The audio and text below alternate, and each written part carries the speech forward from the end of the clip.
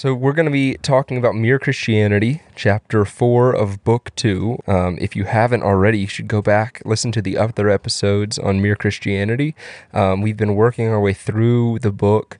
It's a book that's meant a lot to both Walter and I, and we know that there's a lot of, we've at least gotten a lot of meaning out of it, and we want to share that with you guys. So if you've already read the book, go back and read it again, maybe. That's what we're doing. And there's definitely some moments where I'm like, did I definitely read this chapter before? Because I don't remember getting this much out of it. It's definitely worth the reread. And I agree with what you said when we were talking earlier, that like there's stuff I'm coming across that's making me question if I actually read it the first time all the way through, or did I skip stuff? Yeah, I'm like, maybe this is one of the times where I was kind of daydreaming while I was reading. Wasn't 100% paying attention or something. I don't know. It was also like 5 years ago, so yeah, I mean, between the stuff that you forget and the new stuff that you get out of it, being a little bit further down the road and a little bit more mature, maybe, I feel like it's really worth a reread for sure.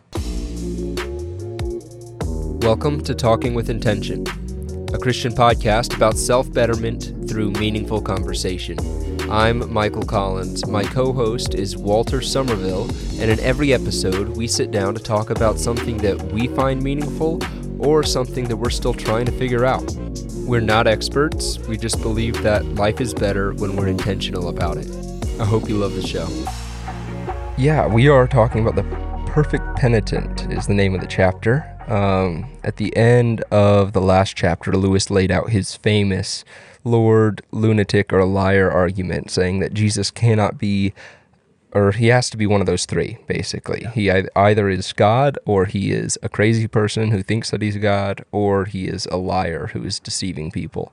And we discussed that already. I feel like, it's a very famous argument. I always felt like it's not a great argument for convincing people that Jesus is God, because most of the time, if somebody doesn't believe that Christ is Lord, then they don't believe in the infallibility of the scriptures anyway. It's like you have to accept that the Bible is true for that argument to work. But it is interesting how many people I've heard say that, I think Jesus was a great moral teacher, just nothing more than that. I think he was a historical figure who was a great teacher, but that's it. And it's like, you can't really say that. Like, not if you believe in the look Jesus, at all the things he says. This character that's been laid out in this Bible. If you believe that it's true, you have to accept one of these things. I mean, or you have to, and they wouldn't say that they're doing this, but to me it feels like you have to try to twist scripture to get it to fit in.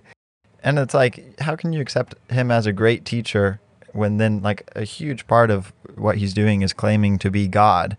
And so, well, is he a liar? Is that who you want your moral teacher to be? Is somebody who's this huge, bold-faced liar? Or is he actually God, in which case he's a lot more than a moral teacher, that's pretty much what Lewis's argument is there. And it leads into this really moving chapter, at least for me, and I think for you too, Mike, called The Perfect Penitent. It's, one of the more emotional chapters I've read so far, at least, because it gets into like the meat of the gospel a little bit more, which is exciting. Yeah. So right after laying out this argument, Lewis says, "We are faced then with a frightening alternative. This man we are talking about either was and is just what he said, or else a lunatic or something worse. Now it seems to me obvious that he was neither a lunatic nor a fiend, and consequently, however strange or terrifying or unlikely it may seem, I have to accept the view that he was and is God. God has landed on this enemy-occupied world in human form." And so now he starts talking about, the purpose. Why did God come down? And Lewis says before he became a Christian, he was under the impression that the first thing Christians had to believe was one particular theory as to what the point of this dying was, of Christ dying on the cross. And according to that theory, this is Lewis's theory before he became a Christian, he says God wanted to punish men for having deserted and joined the great rebel, being the devil. But Christ volunteered to be punished instead, and so God let us off. Which called me out, because I was like, that sounds about like what I think I believe. When he first laid it out, I was like, okay, I was just kept reading. And then And then the next sentence says, "Now I admit that even this theory does not seem to me quite so immoral and so silly as it used to." And I was like, wait a minute. Let me go back and reread that. And I underlined one word that stuck out to me as the main thing of being wrong with this theory that Lewis had. And that I think a lot of people do have this theory. Like, this is what they think Christianity is. I'll read it again, and you tell me if you can guess the word. All right? God wanted to punish men for having deserted and joined the great rebel, but Christ volunteered to be punished instead, and so God let us off. Maybe punish? No, but it was close to that one. Wanted. God wanted to punish men for having deserted and joined the great rebel. To me, that was the one thing that jumped out, was God wanted to punish men. Yeah. I think that's the biggest mistake with that theory. God doesn't want to punish us. He wants to have a relationship with us. Yeah. And when we sin, we're born into sin because sin has entered the world, as Lewis has kind of talked about up to this point in the book, right? And so we are born into a sin nature because of the fall of man at the very beginning. That means that with a sin nature, it's not that God wants us to be punished for that. He doesn't want there to be a punishment. Sin is the opposite of God, right? It is the opposite of his nature. So it has to be wiped out. It cannot exist in the same sense, in the same area as God, right? Yeah, but punishment isn't the goal itself. But the punishment is not the goal. The punishment, if you want to call it a punishment, is something that's necessary to get rid of the sin, right? God gave us the law, and we are unable to follow the law, so he had to come down as a man and fulfill the law himself, so that our sins can be forgiven. I'm trying to talk about a very complicated idea that we can't even really understand, as Lewis is going to get into in just a little bit and sum it up in a few words. But I don't know. Maybe I'm not being clear. But to me, definitely that word wanted to punish is where the biggest issue is. Well, and I think that's what I think he comes on here later to start talking about. There's a lot of different ways you can argue or think about what Jesus dying on the cross did, how exactly it worked. And so theologians can get into it, different denominations can get into it, but he says what everybody agrees on is that it did work.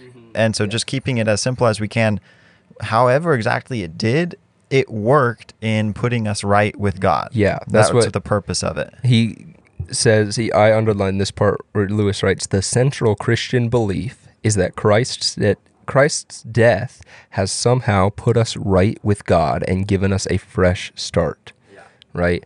Which at first it's like, okay, yeah, what's really the difference between that and the other old theory? But this is much more basic, I guess, more direct. Every Christian is going to agree with this statement that Christ's death has somehow put us right with God and given us a fresh start. And we start to disagree with each other on the specifics of how exactly that happened. The mechanism. Which I thought that was so interesting to me. I was just thinking about it, like, why are we immediately jumping into, okay, how exactly does that work? Because everybody, like we just said, all Christians agree it does work. It puts us right with God, and he feels like a natural human tendency to jump in and try to figure out, okay, exactly how does that work, though? Let me tease that apart and work on that, which is interesting. And I just think it kind of points out something about humans, that we are forever curious, even maybe to our own detriment, that we're trying to figure out exactly how these things work. And sometimes with our faith, sometimes you don't figure it all out. Yeah. And I mean, that's the thing, it doesn't work in a sense that we can really understand. You're not going to prove the forgiveness of sin with science, right? It's not something that, it wouldn't make any sense if we think about it from a worldly view for me to commit a crime and them to throw you in jail for it, right? And so it's like, okay, that doesn't make any sense in the world that we live and breathe and interact with daily. But now all of a sudden we're not talking about this world, right? Well, we are, but we're talking about something greater, talking about something above, and the Creator. And and it is interesting because, especially the way, I mean, Lewis talks about it in the same kind of terms. Like, it doesn't make sense for someone to take the fall for my sins. How can they even do that? But I think there is something to just accepting for a moment the fact that it just works, right? And maybe that's a bit of where like the faith comes into all this, is it does work. Yeah. God died on the cross for our sins, and it was enough. Mm-hmm. Whether I understand it completely or not, like, he said it was enough, and so my sins are forgiven. And then anything beyond that is just us trying to understand it. It's not important whether we understand it. It just helps us sometimes to believe. And it's, thankfully we don't have to understand it for it to work at all. Exactly. And Lewis talks about this. He says, I will tell you what I think it is like. All sensible people know that if you are tired and hungry, a meal will do you good. But the modern theory of nourishment, all about the vitamins and proteins, is a different thing. People ate their dinners and felt better long before the theory of vitamins was ever heard of. Yeah. Super interesting. Like, you can just know it works. You don't have to figure out. You don't have to understand all the details. And I think Lewis was more comfortable with not understanding than a lot of other Christians, and especially other great thinkers of his day and of our day. I mean, the more somebody understands about the Bible, the more, well, let me say this, the more someone knows about Scripture, the more they think they understand it, right? But really we're talking, and I mean, I'm sure people understand. Some people do understand it better than others, but nobody understands this process completely. You can't, and not yet, at least. Maybe when we are in heaven, we'll understand it. We'll definitely understand it better than we do now, but we're talking about something that you cannot comprehend completely, because we're basing all the knowledge we have on this topic is in the Bible, right? And the Bible is God explaining it to us the best way that he knows how. At least that's what I believe, is he's going to explain how this works the best way that he can. Just like, that's also how I look at the story of creation, the creation of the world, right? We're talking about something that we can't really comprehend because nobody's ever seen something be created from nothing. Yeah. But God explains it to us the best way he can. Right. And it's like a rocket scientist explaining his job to an insect, right? It's just it's going to be simplified. And, and we think. I think.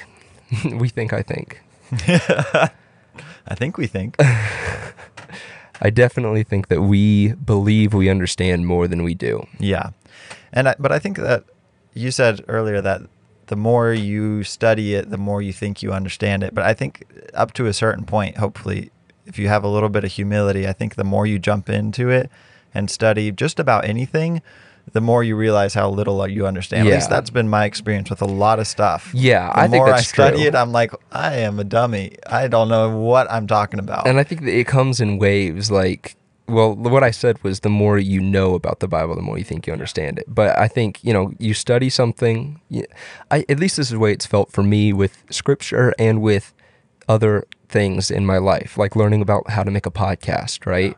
It's something where I'm interested in it. I start studying it, and I learn about it, right? And I start to feel like, oh, I'm understanding this. Yeah. And then I break through a barrier and into the next level, almost like moving up a grade in school. And all of a sudden I realize, oh, I don't understand anything. There's a whole another level that I don't know. Stumble upon something much more complicated, something that I didn't even know existed until I understood the basics that I was learning up to that point, right? Yeah, but it takes that little bit of exploration. If you just accepted, oh, I know everything about podcasting, and you weren't active with it a little bit, progressive, you wouldn't understand how little you do know. And I think it's the same with a lot of things. For me, I'm thinking of biology, and I had these classes on mushrooms, and I was like, oh, mushrooms make sense to me. They decompose stuff, and that's what they do, and some of them are tasty. And like the more I got into it, I was like, holy smokes, I have no clue what's going on with any of this stuff.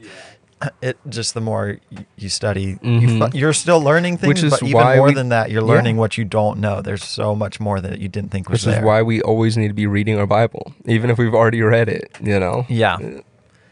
I've got a part underlined here. Lewis says, "We believe that the death of Christ is just that point in history at which something absolutely unimaginable from outside shows through into our own world."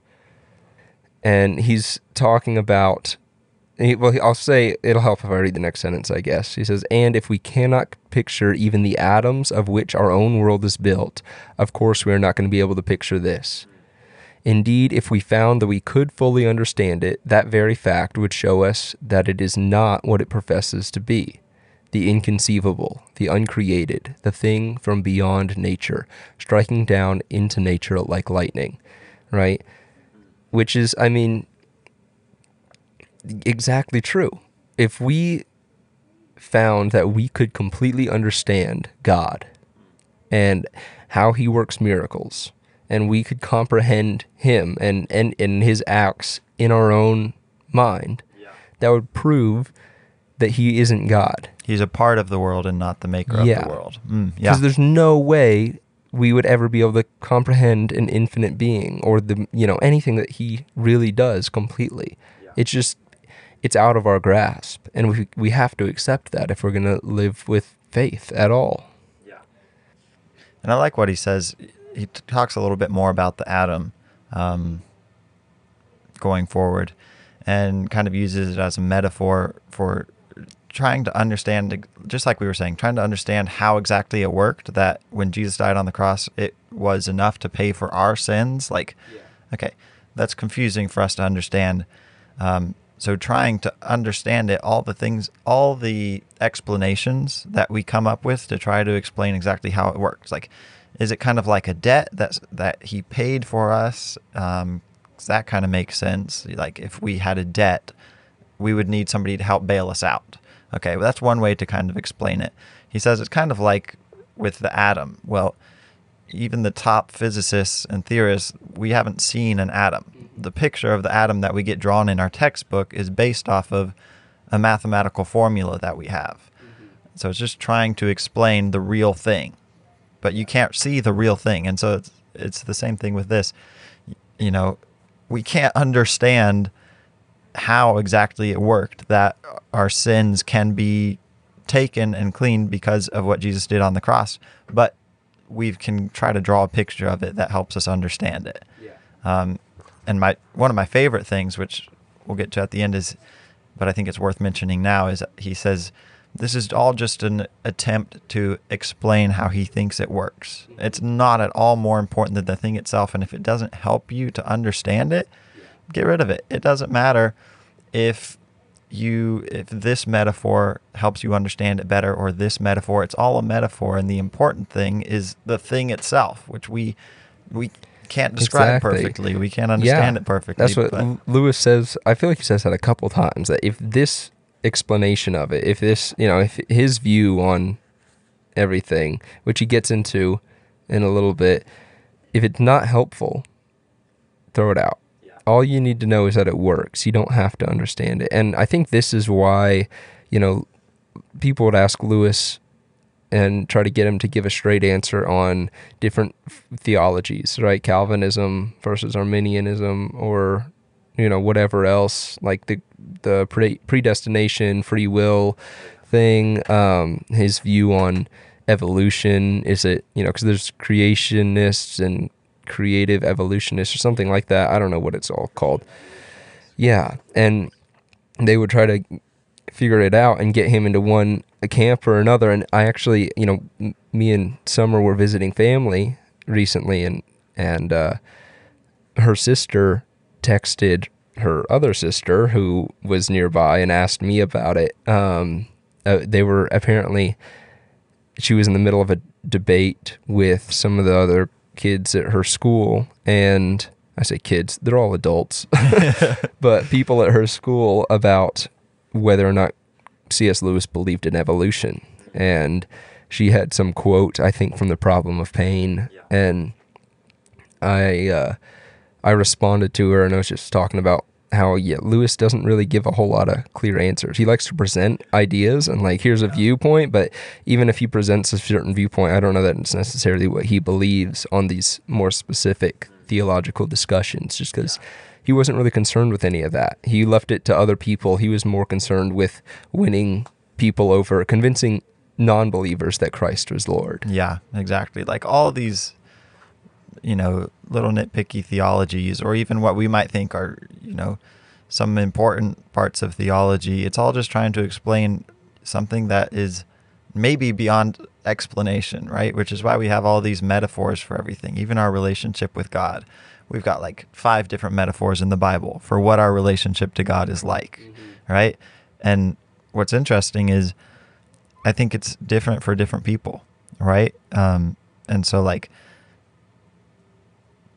the metaphor of a slave, that might be, because that's one of the main metaphors that's used to define our relationship, how we relate to God, how God relates to us, is like slaves kind of.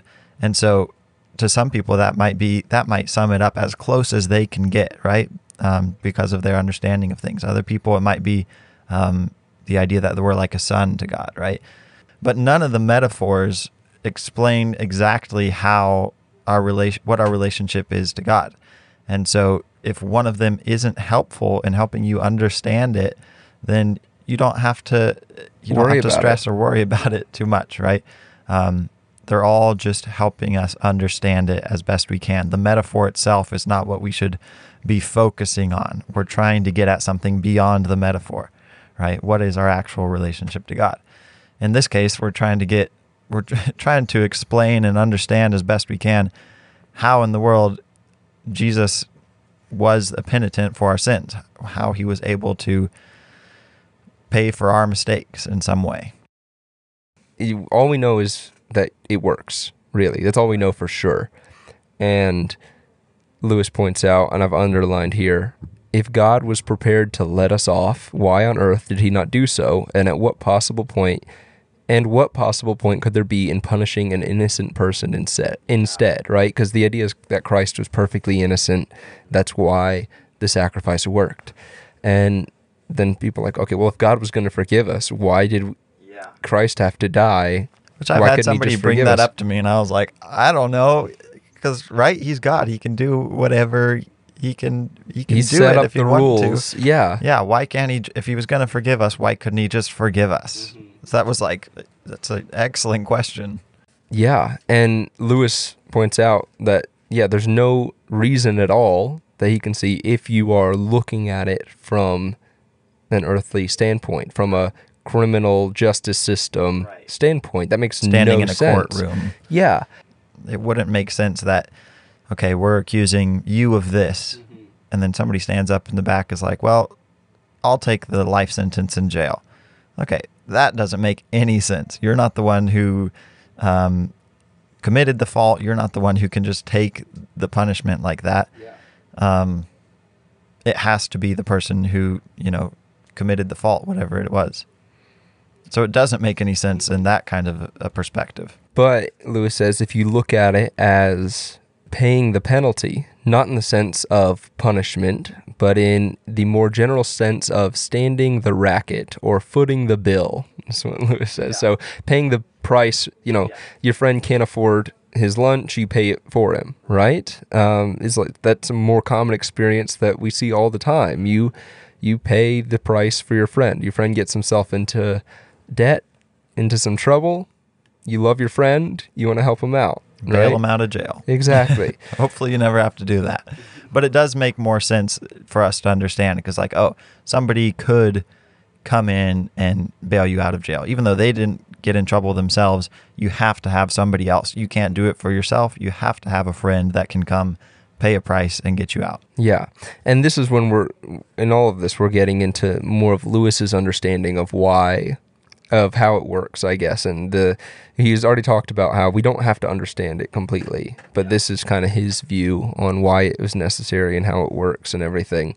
And he talks about then why does that debt have to be paid at all then, obviously? Or what is the debt that What has is to the be debt that has to taken be a step paid? back? Yeah. And this is where I really like Lewis's view on this, and I feel like he lays this out really well in his book. What's it called? Where it's a dream and it's the bus ride. Oh yeah. Oh no. It's sitting on the shelf. It's right over there. Hold on.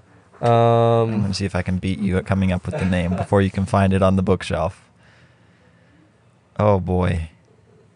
The Great Divorce. Ah, dang it. Yep. Oh, I can't believe I didn't think of that. Yes, The Great Yes. Divorce. In his book, The Great Divorce, Lewis, I think, is able to lay out this idea a lot better through story. But essentially, when man is sinful, the unchristian man, right, his pride is keeping him from God. Right. In that sense. Like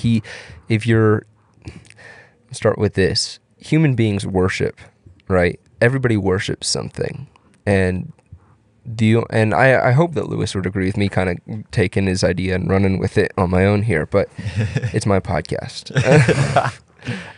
If he wants to refute it, he has to come on he has himself. to come be a guest. But mankind, everybody worships something, and the only righteous being to worship, the only correct choice of what or who to worship is God. Yeah. Right? But even if you're not going to worship God, you're going to either be worshiping yourself or money or your house or your significant other or your job or whatever your top priority is, that's what you worship. Right. And it's choosing other things over God, right? Somebody who doesn't believe, and Lewis, and I keep thinking about The Great Divorce because I'm going to just talk about in the book, The Great Divorce. It's real short, highly recommend it. But Lewis, his view, I think it's him, or I don't know if it's through the eyes of somebody else, but whoever the main character is ends up both in heaven and in hell. And when he's in hell, there's a point where he starts wondering, or he asks somebody or something, why can these people not come up to heaven? Yeah. And he's told or realizes, it's been a while since I read it, but somebody says basically they can, but they don't want to. Yeah. It's not that they're banished and they're not allowed to come up no matter how much they beg and want to come to God. It's that they don't want to come to God. Right. They've chosen this on their own, so right? Continuing the same choice. That's what he said in his view of hell in this book. I just remember people would, they could do anything they wanted, basically. It was like they could create things out of nothing, essentially. And people would build themselves mansions, but no matter what they were able to do and give themselves, they were always miserable. Yeah. Because apart from God, there's no goodness. Yeah. Right? There's no joy. And it's just it just the longer people were down there, the more bitter and resentful they got, the more they hated seeing other people or being around, and they just would walk off into this endlessness and constantly, be building themselves more and more stuff, trying to fill this void.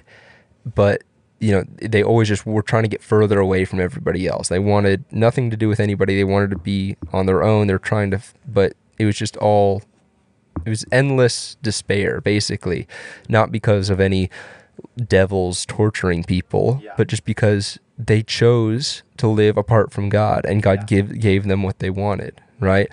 And so C.S. Lewis says, we tried to set up on our own. Mm-hmm. We tried to live our lives without God. Yeah, acting as if we belonged to ourselves, which is a good way of putting it. And so that doesn't line up with reality, and so it's going to be miserable. It says it's not just that we're an imperfect creature that needs work and perfecting.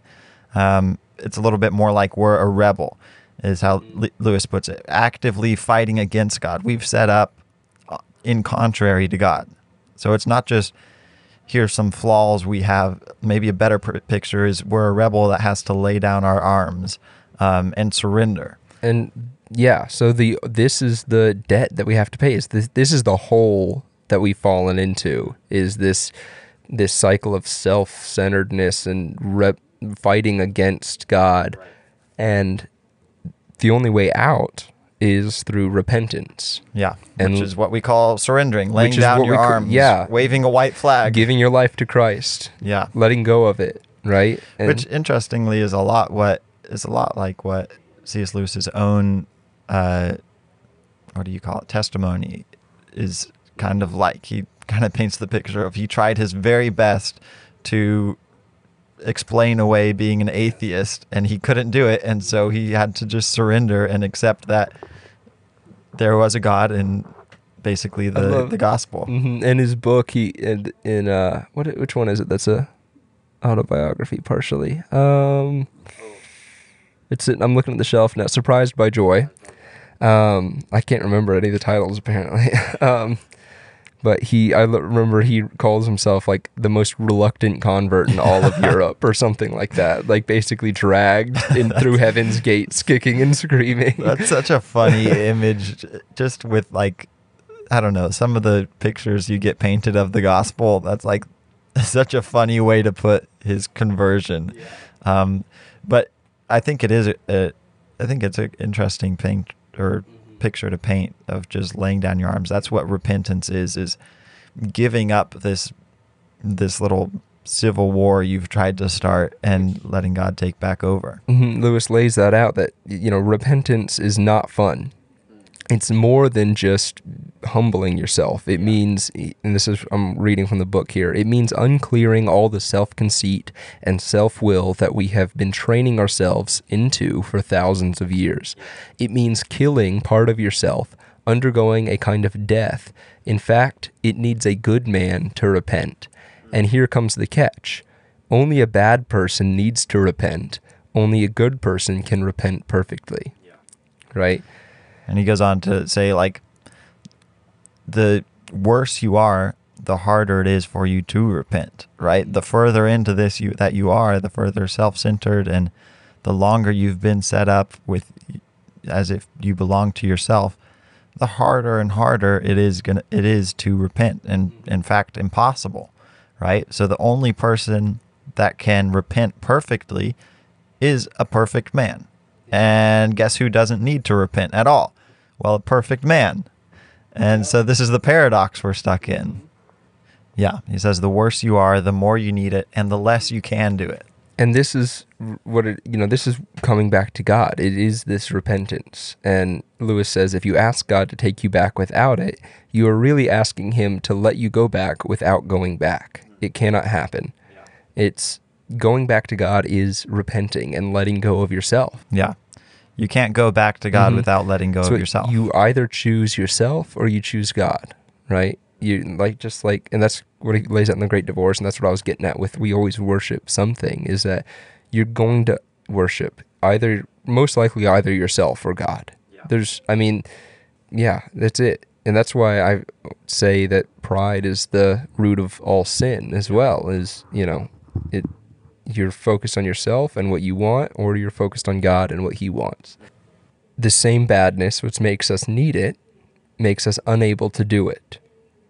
Can we do it if God helps us? Yes, but what do we mean when we talk of God helping us?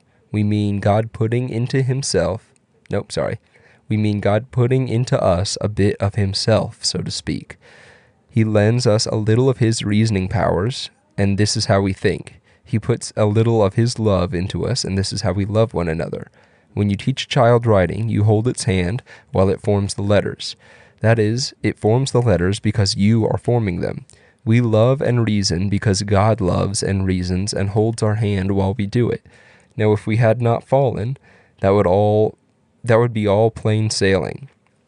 But unfortunately, we now need God's help in order to do something which God, in his own nature, never does at all. To surrender, to suffer, to submit, and to die. So there's just, exactly right. God does not surrender. Yeah. He isn't. Who would he surrender to? He has no reason at all to surrender. He doesn't submit. Yeah. And he doesn't die. I think those three things, just set up and make this, what we're about to get into a lot more impactful. It's like, these are three things that are not in his nature as God. And it's exactly what we need. We need to be taught how to surrender. We need to be taught how to die to ourselves. And that's the one thing, this image of, grabbing a child's hand to teach them how to write a letter. Well, that's because you know how to write that letter. You've done it hundreds of times. You can do it perfectly. And so when you do it, you're writing the letter, but the child is, following along. Mm-hmm. But God can't teach us how to repent because he's hasn't never done it. Exactly. Right?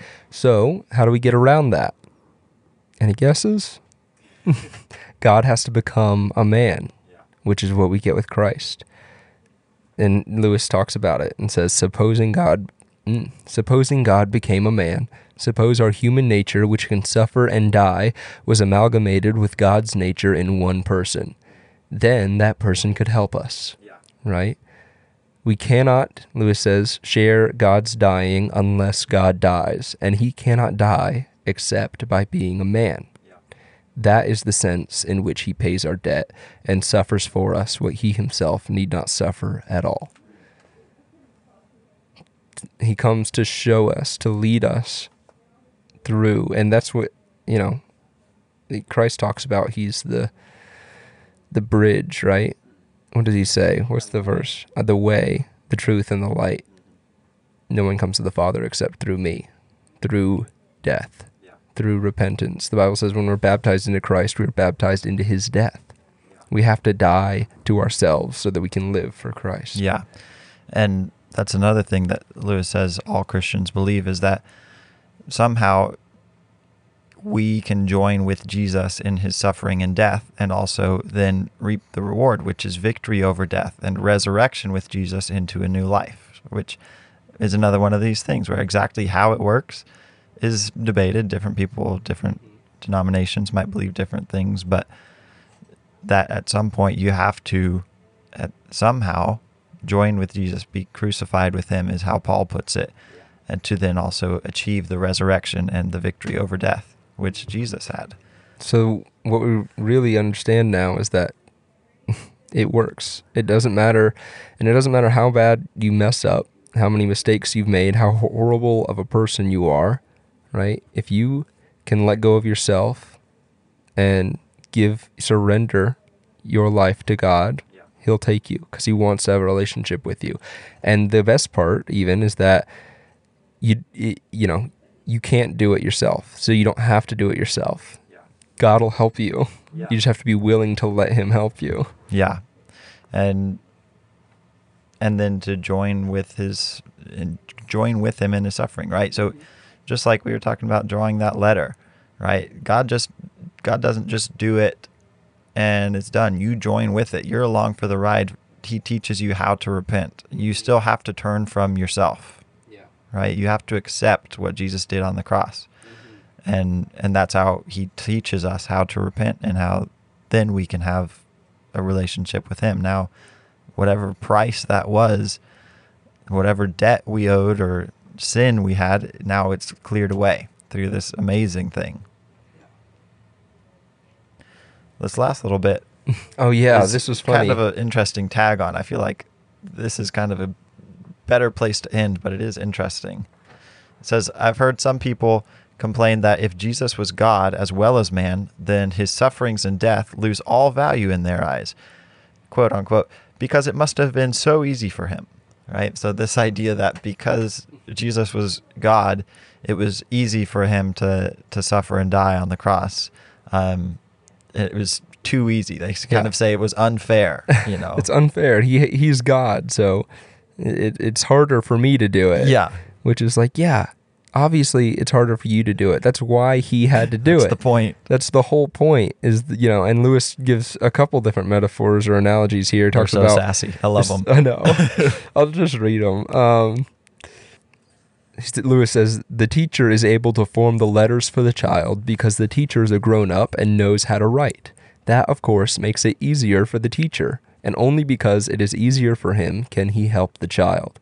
If it rejected him because it's easy for grown-ups and waited to learn writing from another child who could not write itself, and so had no unfair advantage, it would not get on very quickly. Nobody would learn how to write in that scenario. If I am drowning in a rapid river, a man who still has 1 foot on the bank may give me a hand which may save my life. Ought I to shout back between my gasps, "No, it's not fair. You have an advantage. You're keeping 1 foot on the bank." That advantage, call it unfair if you like, is the only reason why he can be of any use to me. To what will you look for help if you will not look to that which is stronger than yourself? Lewis says, but remember, this is only one more picture. Do not mistake it for the thing itself. And if it does not help you, drop it. Yeah. And which makes me think of Paul writing to, one of his letters. And he says, all I know is Christ and him crucified, right? That's all he's trying to teach the people. He's not trying to get into any fancy theology. He's just trying to make sure that they understand that Christ died for them. Because that's way more important. I mean, the theology stuff can be fun, hopefully. I mean, it makes a lot of people angry, but it can be interesting, and it can bring you, make you feel, I don't know. It can bring, I don't know what to say about it really, but I think you just, First of all, it helps me understand at least the meaning, at least understand that it's beyond understanding. Yeah. Like working through this, just here, you and me, like it made me realize that I don't understand what Christ did on the cross. And that makes it so much more meaningful. Now I at least understand that I don't. Yeah. Studying theology can definitely be God glorifying. Yeah. We just have to make sure we're not using it to fight each other, Yeah.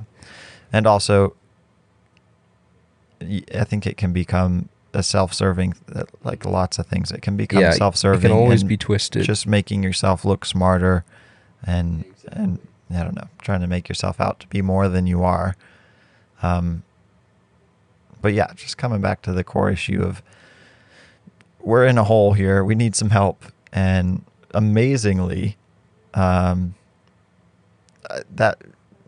picture of just a kid trying to learn how to draw a letter, and the fact that what we needed help learning how to do was repenting and turning from ourselves, which God has never had to do. He is doing it right because he's focused on himself as, glorifying himself.